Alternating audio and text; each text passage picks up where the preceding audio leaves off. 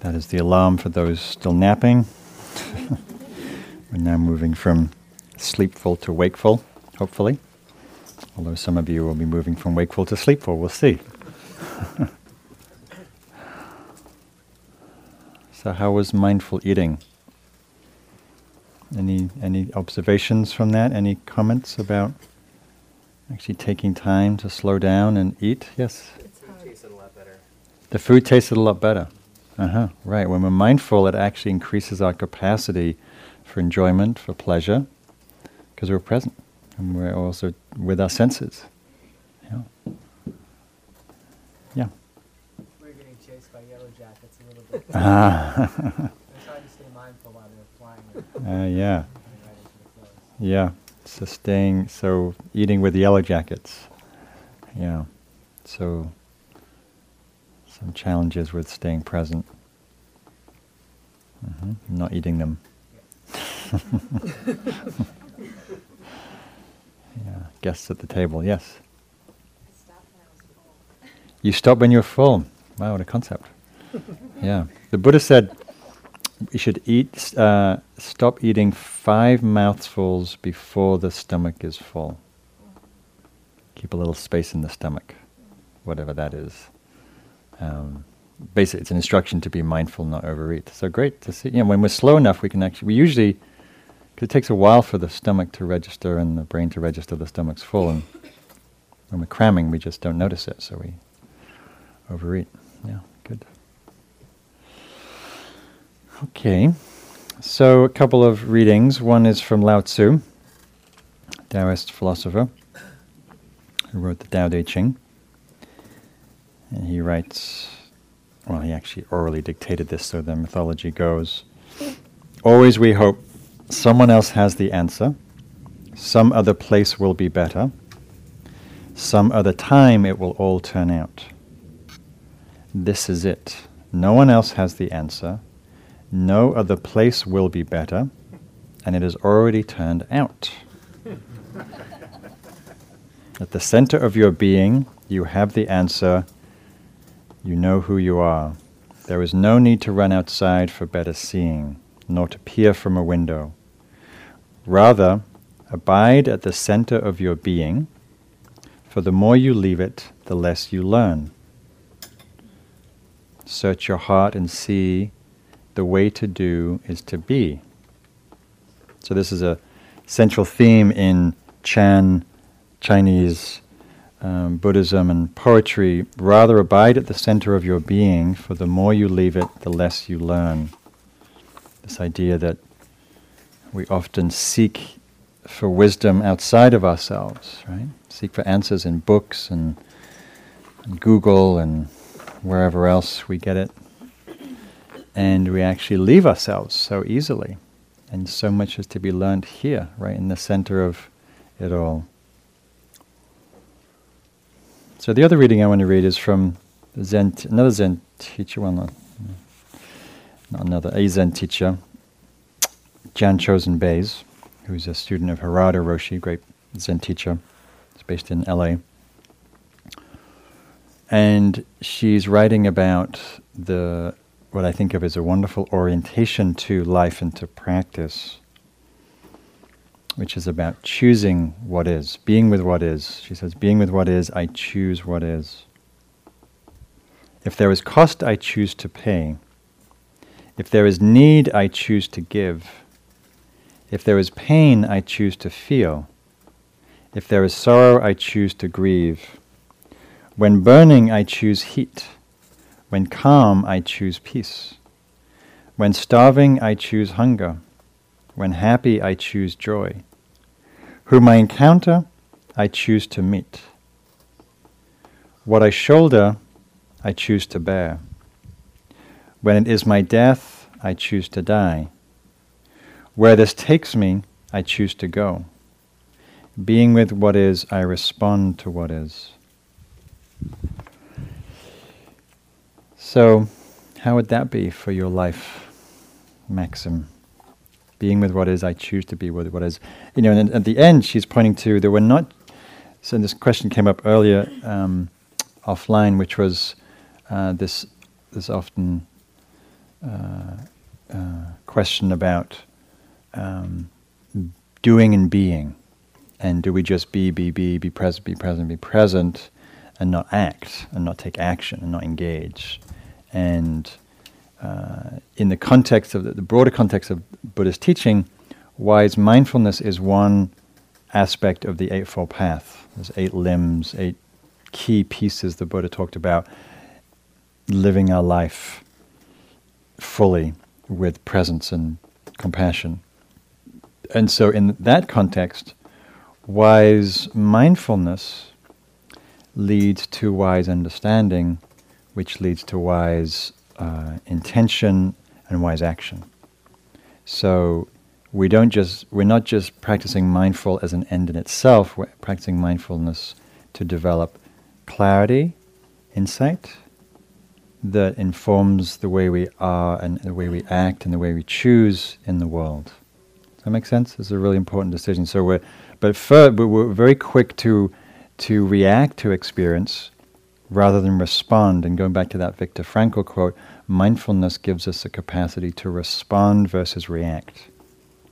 So we be with our experience, whether it's physical pain, difficult emotions, happiness, sadness, allow that experience to be, and out of that being with comes understanding and comes the ability to make greater choices, greater discernment coming out of that.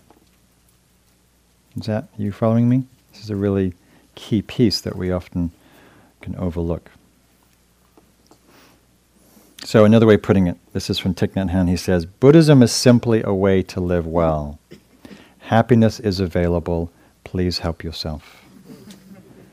So, and that's really true of these teachings, they're very pragmatic, it's not a dogma, it's not a religion, it's not a creed you have to ascribe to. It's saying these are some causes of suffering, self-created suffering. These are some causes for contentment, well-being, non-reactivity, letting go, peace, happiness. And you always have a choice in every moment, right? To react, to be with, to be kind, to let go. Sometimes it doesn't feel like we have a choice, but a lot of the time we actually do. And as we become more mindful, we actually have a lot more capacity to discern and choose our response to situations.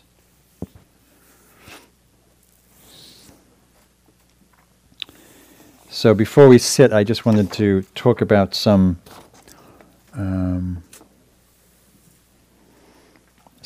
common themes of common visitors in the meditation that you may have noticed already. And the Buddha talked about them as the 5 hindrances to meditation or to life. 5 common mental tendencies. And he also said this line, which I really like a lot. He said, the nature of our mind, the nature of our being is pure and radiant. Is already, you could say, free, already at peace.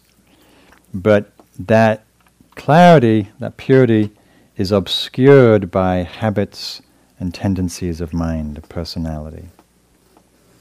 So it behooves us to get to know what those habits of mind are. Right? As I asked you the question in the beginning, what stops you from being radiantly at peace right now and for the rest of the day and tomorrow and on Monday morning when you clock in? Right? What stops you from being at peace? So these mental, emotional tendencies probably have a lot to do with it. And they're both pervasive and deep. And so any guess what the 5 are? 5 hindrances in meditation? Some of you already know this teaching. Judgment. That would be a form of aversion. Yes. Attachment. Yep. Desire, attachment. Wanting things to be a certain way. Anybody want things to be a certain way? And we have some preference about their meditation or their breath or their body or your mind or your neighbor or your partner or... Right? What else? Slothfulness, sleepiness, dullness, checking out. Yep. Confusion. Yeah, it's actually not part of this list, but all of these are a manifestation of confusion. Yeah. Doubt. Yes, doubt. Anybody wondering whether they can do this? No, I don't think this is for me. It's too hard. It's too difficult. It's too boring. I'd rather do yoga and have some fun and go to Hawaii and do a yoga retreat. It's way more interesting. So there's doubt, and there's two more. These are the two more energetic. No, we've had one already. Sleepiness. What's the opposite of sleepiness? Restlessness, right? Agitation, that sense of like just wanting to, like you're itchy or you want to jump out of your skin, you want to run out the meditation hall, just screaming, "Get me out of here, I can't bear another breath." Like just, it gets like that sometimes. It's like, when's he going to ring the bell? And we think happiness is in the bell, right? We think, it's very interesting, that whole thing around time, it's like, oh, please ring the bell, please ring the bell. And nothing happens. If the bell goes, there's no difference. But there's whatever mental imposition you placed on yourself is suddenly relaxed, and then you sort of feel okay. And so notice that. Notice if you get really tight and tense. Like who's causing the tightness? It's not me. I didn't say get tight. Right? But we do, right? We get tense and we get frustrated and we get irritated. And so to notice these tendencies of mind.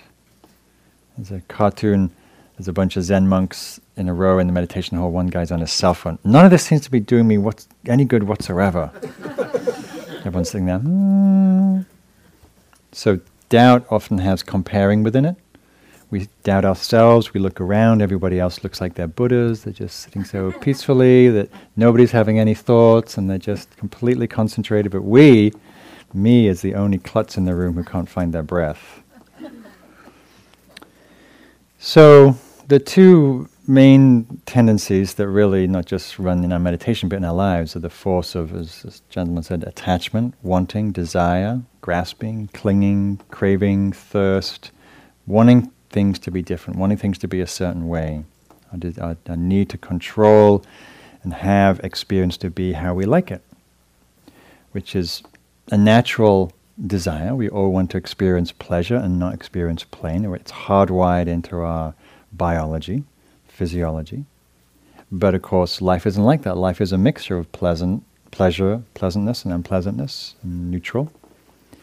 And so what happens when we don't have experiences of pleasure and pleasantness? What do? Well, usually the mind starts thinking and planning and scheming and controlling and fixing and trying to hold on to the good stuff, get rid of the difficult stuff, which of course is impossible because 7 billion other people are doing the same thing, and so we get into conflict and wars and all of that. So just to see the tendency of your mind to lean any way outside of the moment, any way that it's leaning towards something different, something better, something deeper, something happier, something wiser, something, we apply this to everything in our life. We apply it to our body. We want a different body, a better body, a different mind, different personality. How many times have you tried to work on your personality and make it better and likable? And, it's relentless. It's relentless. Lily Tomlin said, "I always wanted to be somebody, but I should have been more specific." So so the fundamental view underneath that is it's never enough. Right? We live in a scarcity, our brain's somewhat scarcity oriented, our culture's scarcity oriented around money, around resources, around everything. So we live with this sense of deficiency. It's not enough. I'm not enough. I'm not smart enough. I'm not mindful enough. I'm not kind enough. I'm not wealthy enough. I'm not, fill in the blank, right? Who doesn't have that running on some level? Yeah. So it moves us into holding on, to grasping, to resisting what we don't like, which takes us into the second hindrance, aversion, resistance, anger, aggression, fear, anxiety, avoidance, repression. So we either lash out towards something we don't like, a person, someone who's irritating, a politician, or a situation, or we avoid, we contract, and out of fear, or we go unconscious. We repress, we suppress. We can do that in meditation. It's called the spiritual bypass. I'm just going to meditate my anger away. Right? Doesn't work. Temporary. Can do a little bit of suppression, can work, but it doesn't, it comes out in other ways. So again, to see, and this is actually a little easier to see because when something is unpleasant, it strikes it grabs our attention more, because it's unpleasant, and so we recoil. Right? So whether it might be physical pain, emotional pain, maybe you're here with some residue of sadness or loneliness or longing or fear or anxiety or a whole host of emotions are not easy to be with. Or life circumstances you're in are difficult. Relationships, family, finances, work. And to see how we recoil or react or we blame ourselves if something is going wrong. We personalize what is universal. So the Buddha talked a lot about, he said, I teach one thing and one thing only, suffering and the end of suffering. So you want to understand like these hindrances, these tendencies of mind, how they rob us of being at ease with what's here.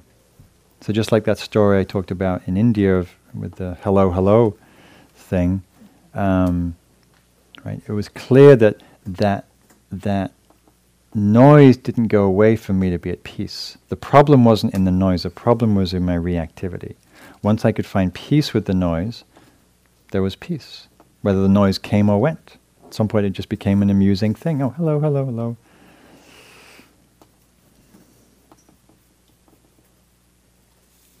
So there's a Zen saying, do not lean towards or away from anything.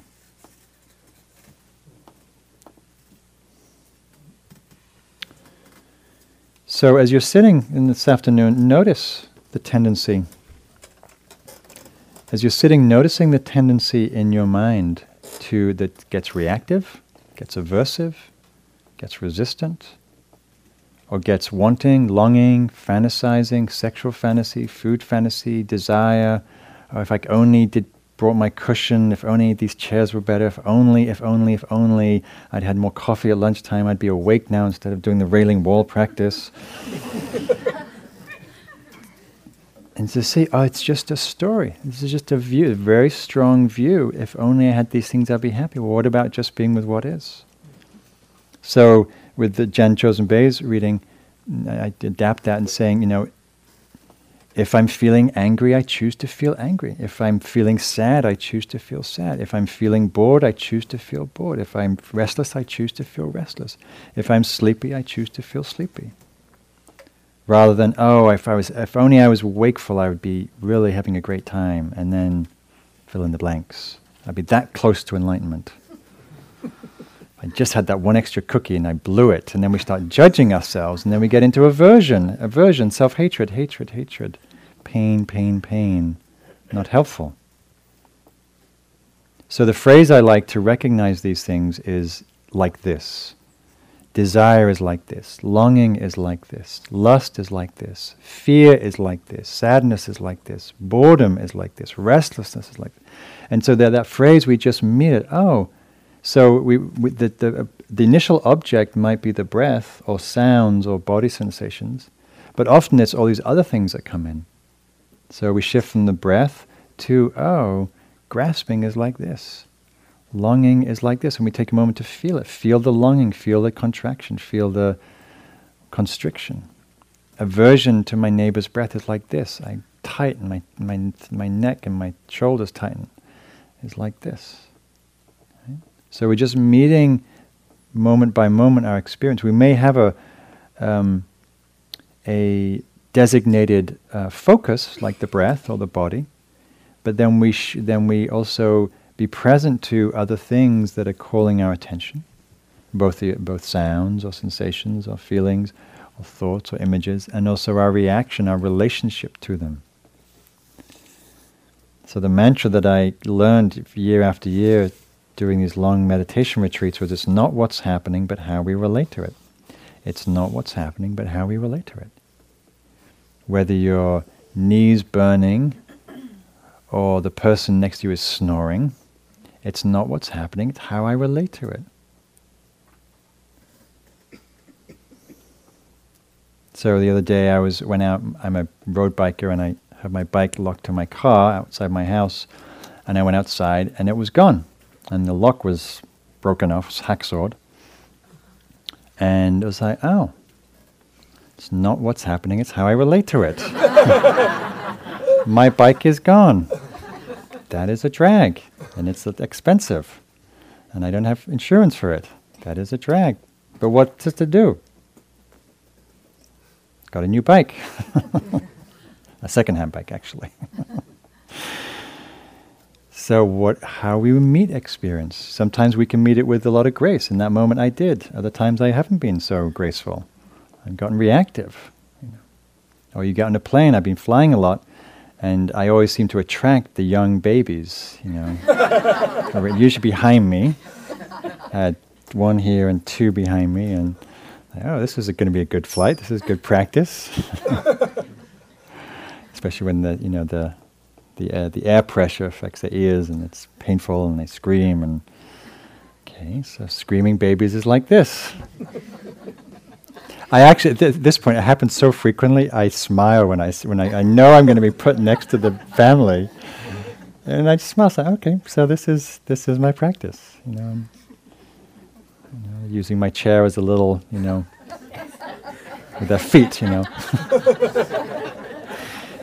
then we don't just, and so we're not just a doormat. So if that's happening, I'll say, do you mind not kicking my chair? It's not like we just have to be with that the whole 6-hour flight to Dallas, No, you say something, and then you let go because they either respond or they don't, So, in life, every one of you has your own specific circumstances that are challenging. Your health issues, mental health issues, emotional challenges, relationship issues, either in relationship, out of relationship, either way it's suffering. Can be. Because it's always greener, right, somewhere else. And so the practice is taking, meditation is like a laboratory of mindfulness. We develop this quality of paying attention, being with our experience, and then that's the meditation. Then we practice it off the cushion. We apply it to when we get home and our partner's mad with us because we were gone all day, or our children are having a tantrum, or who knows what we get met with as soon as we leave. Our car has a flat tire, or there's traffic, or we're late for a meeting, or who knows. Right? That's the point, is to meet experience with awareness, with kindness, and then we forget. And we mess up, we space out, we get reactive, and then we remember, oh God, look at that. I so lost it with that person. I was calling United Airlines, and I was on hold for half an hour, and I just let them have it. Of course, it wasn't their fault, but I let them have it. And then we feel, and when we're aware, we feel, oh, that was really painful to do that to this person. And so next time, we're hopefully a little more mindful. The Dalai Lama said, if you're going to hurt somebody, do it mindfully. He did. Because if you're mindful, you feel actually how painful it is and how separating it is. And the next time you do it, you're less likely to do it because you've tracked that experience. And it's really true. The more present we are, when we act out of alignment with our values, out of alignment with kindness, we feel it. It hurts both people, and there's more resolve to not do it again. And of course, we mess up and we forget and we get reactive, and we might do it again. But the intention and the orientation is towards more kindness, more care, more presence.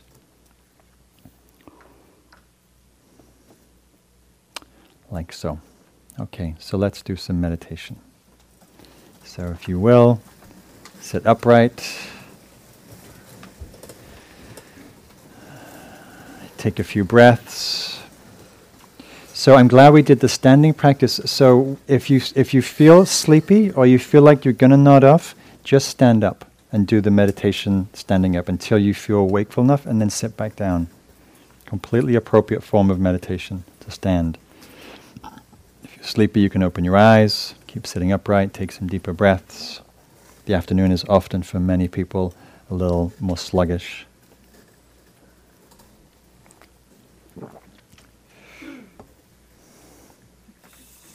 And if you're sleepy, then we meet that with the same quality of presence as everything else.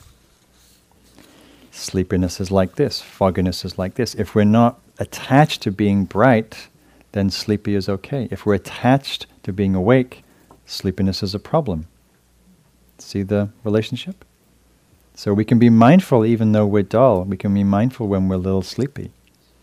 And we can be free of suffering with that. Or we can be fighting it and judging ourselves and blaming our body and having suffering. Happiness is available, please help yourself. Misery is available, please help yourself. But don't. It's a bad idea. But you will, that's okay. And then you start again. Okay, so closing the eyes or having the eyes down.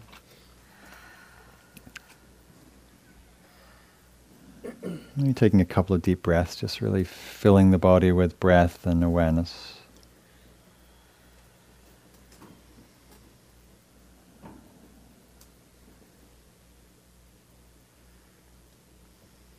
And I'll guide us through being aware of, again, using the breath as the base, but also including body sensations and awareness of emotion.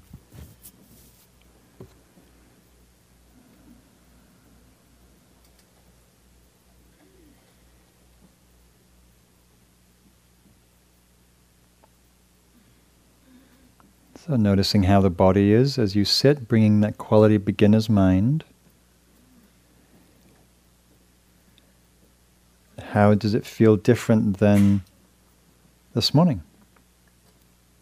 Meet this moment as if for the first time.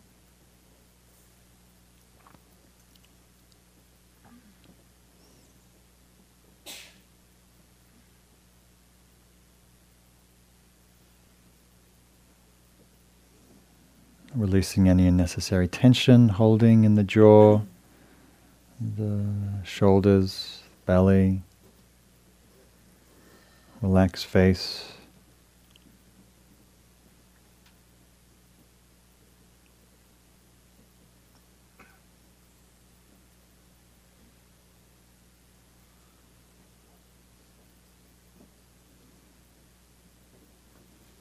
Noticing the quality of the breath. How is the breath in this moment? Different than before. Maybe you notice it in a different part of the body.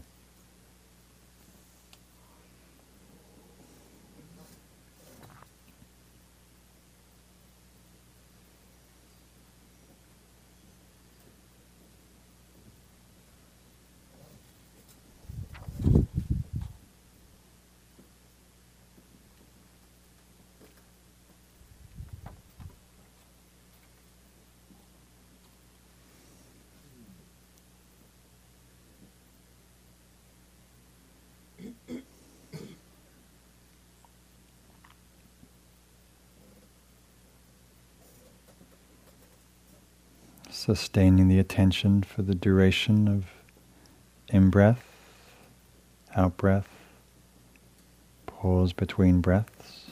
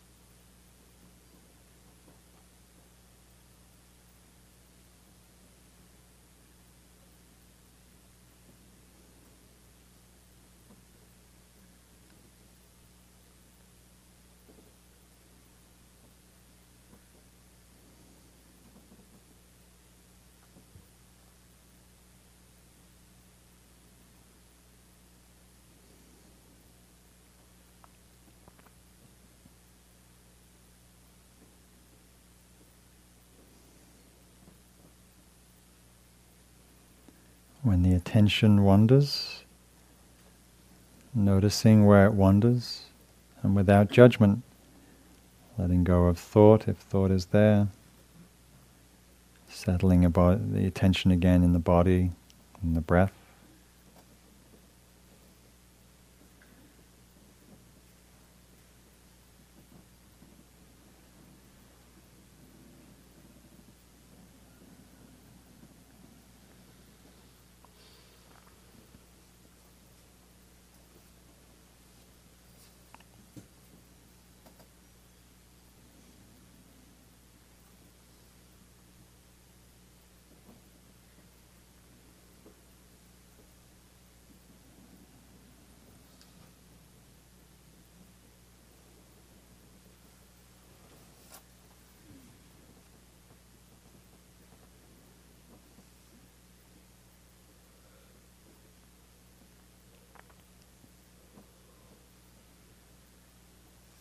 In this meditation, also including awareness of your body and sensations in the body.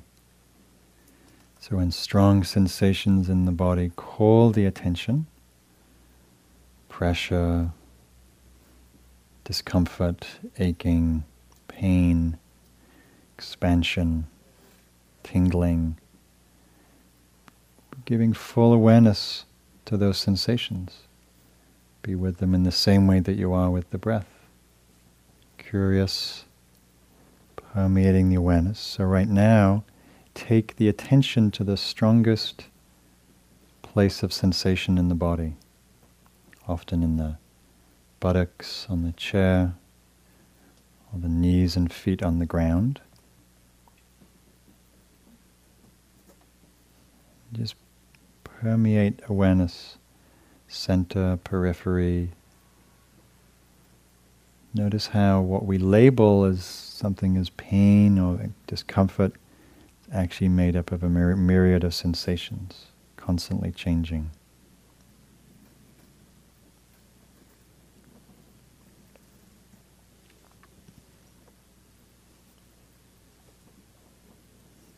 Staying present to those sensations, or if somewhere else is calling the attention, let the awareness move.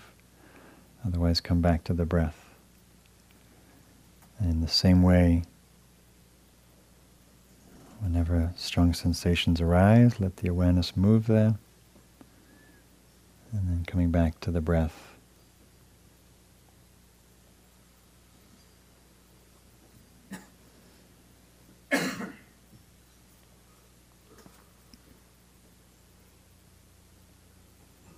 With physical sensations, particularly noticing if there's any reactivity, aversion, resistance, fear,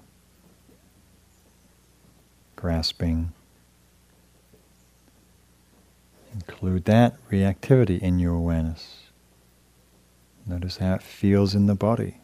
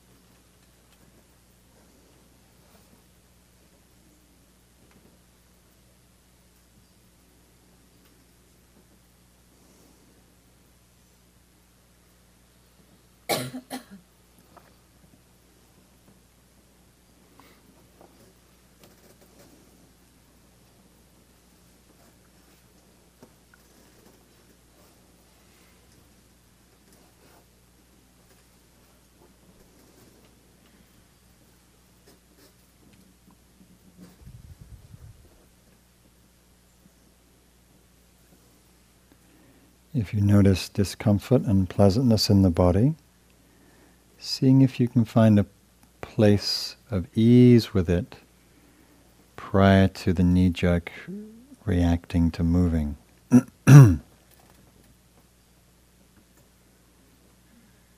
Sometimes breathing into the area of physical discomfort allows some ease. If at some point it feels too much, then we let the body move, re-establishing stillness.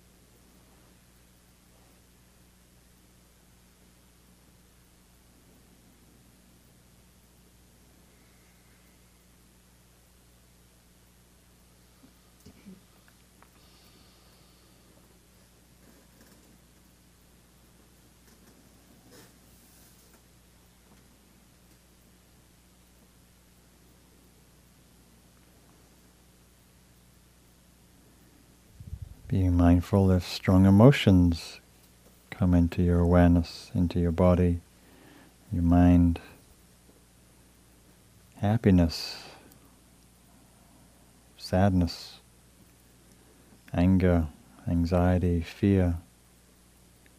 In this practice, we give preference to how these emotions are felt in the body.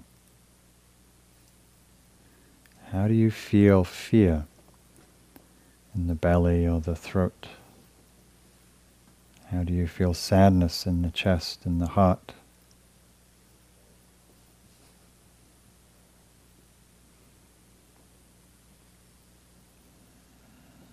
And strong emotions are present. It's useful to recognize, to name them. Oh, sadness is like this. Peace is like this. Naming, feeling, sensing where in the body you feel them. Letting go of our thoughts about them. Coming back to the body.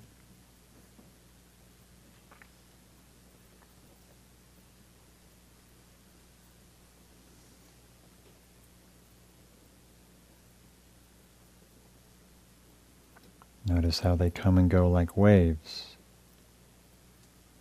When they pass, come back to the breath, noticing how the breath is affected by the strong emotions.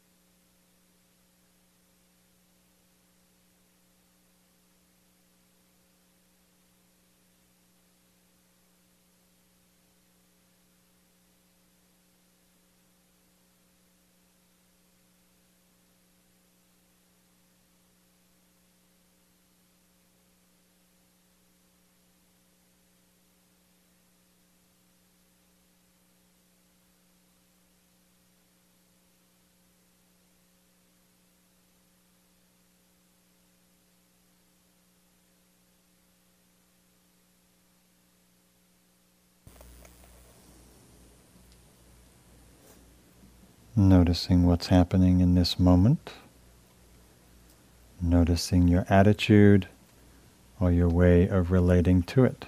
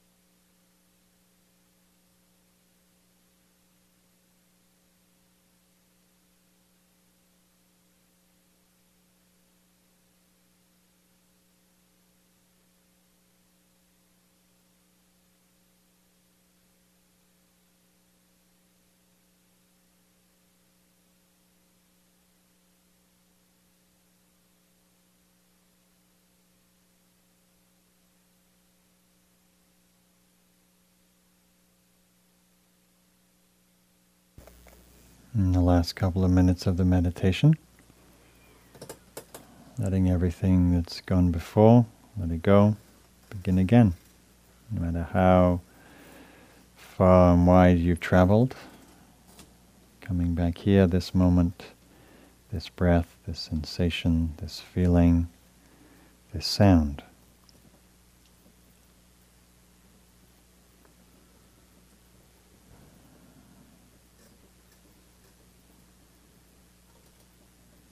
Being hot is like this. Feeling stuffy is like this. Feeling foggy is like this. Craving the bell is like this.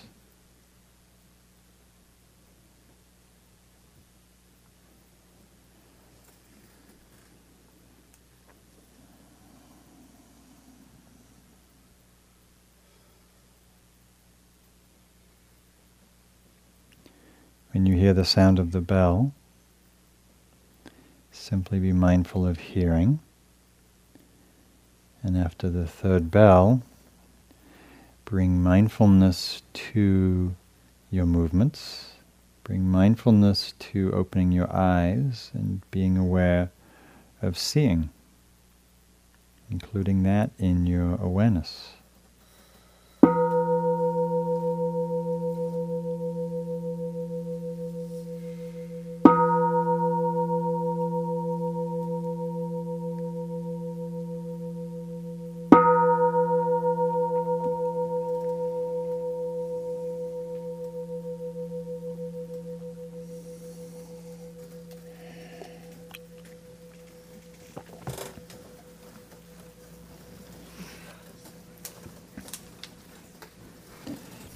This is a poem called Mindful from great nature poet Mary Oliver.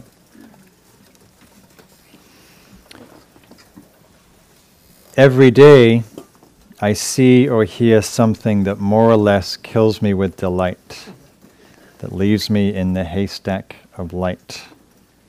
It was what I was born for, to look, to listen, to lose myself inside this soft world, to instruct myself over and over in joy and acclamation. Nor am I talking about the exceptional, the fearful, the extravagant, but of the ordinary, the common, and the very drab, the daily presentations. O good scholar, I say to myself, how can you help but grow wise with such teachings as these? The untrimmable light of the world, the ocean's shine, and the prayers that are made out of grass. Every day I see or hear something that more or less kills me with delight. So when we're present, when we're aware, and we awake to this beautiful, mysterious world that we live in, that is true. That can be true. The poet Kabir said, when the eyes and the ears are awake, even the leaves on the trees read like pages from the scriptures. So everything can be a vehicle, a source, particularly nature, but not just nature, to kindle presence, awareness, awakening, clarity, connection, love. So as we do our walking practice this afternoon, have a more open awareness. So this morning I was really emphasizing mindfulness of the body, really staying in the body. But as we're opening out the field of attention to include all the sensations and breath and feelings, also be aware of your environment. So be aware of the sounds and the smells and the light and the colors, forms. So we're still staying within our mind-body, but we're just a little more open to the field of experience around us.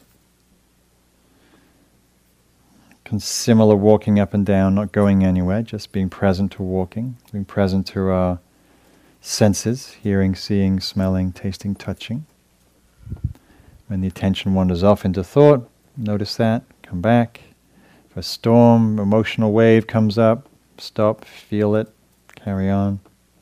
Something beautiful catches your eye or your ear, you want to just drink it in, pause, look at it, feel it, hear it, continue walking. Yeah? So just a very inclusive, open awareness. And then we'll come back in half an hour for a little more sitting and some questions. I will again stay behind in here if you have questions you want to ask that are burning. Otherwise, they can wait for after the walking. Okay, thank you. Enjoy your walking.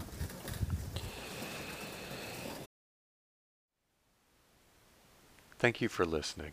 To learn how you can support the teachers and Dharma Seed, please visit dharmaseed.org/donate.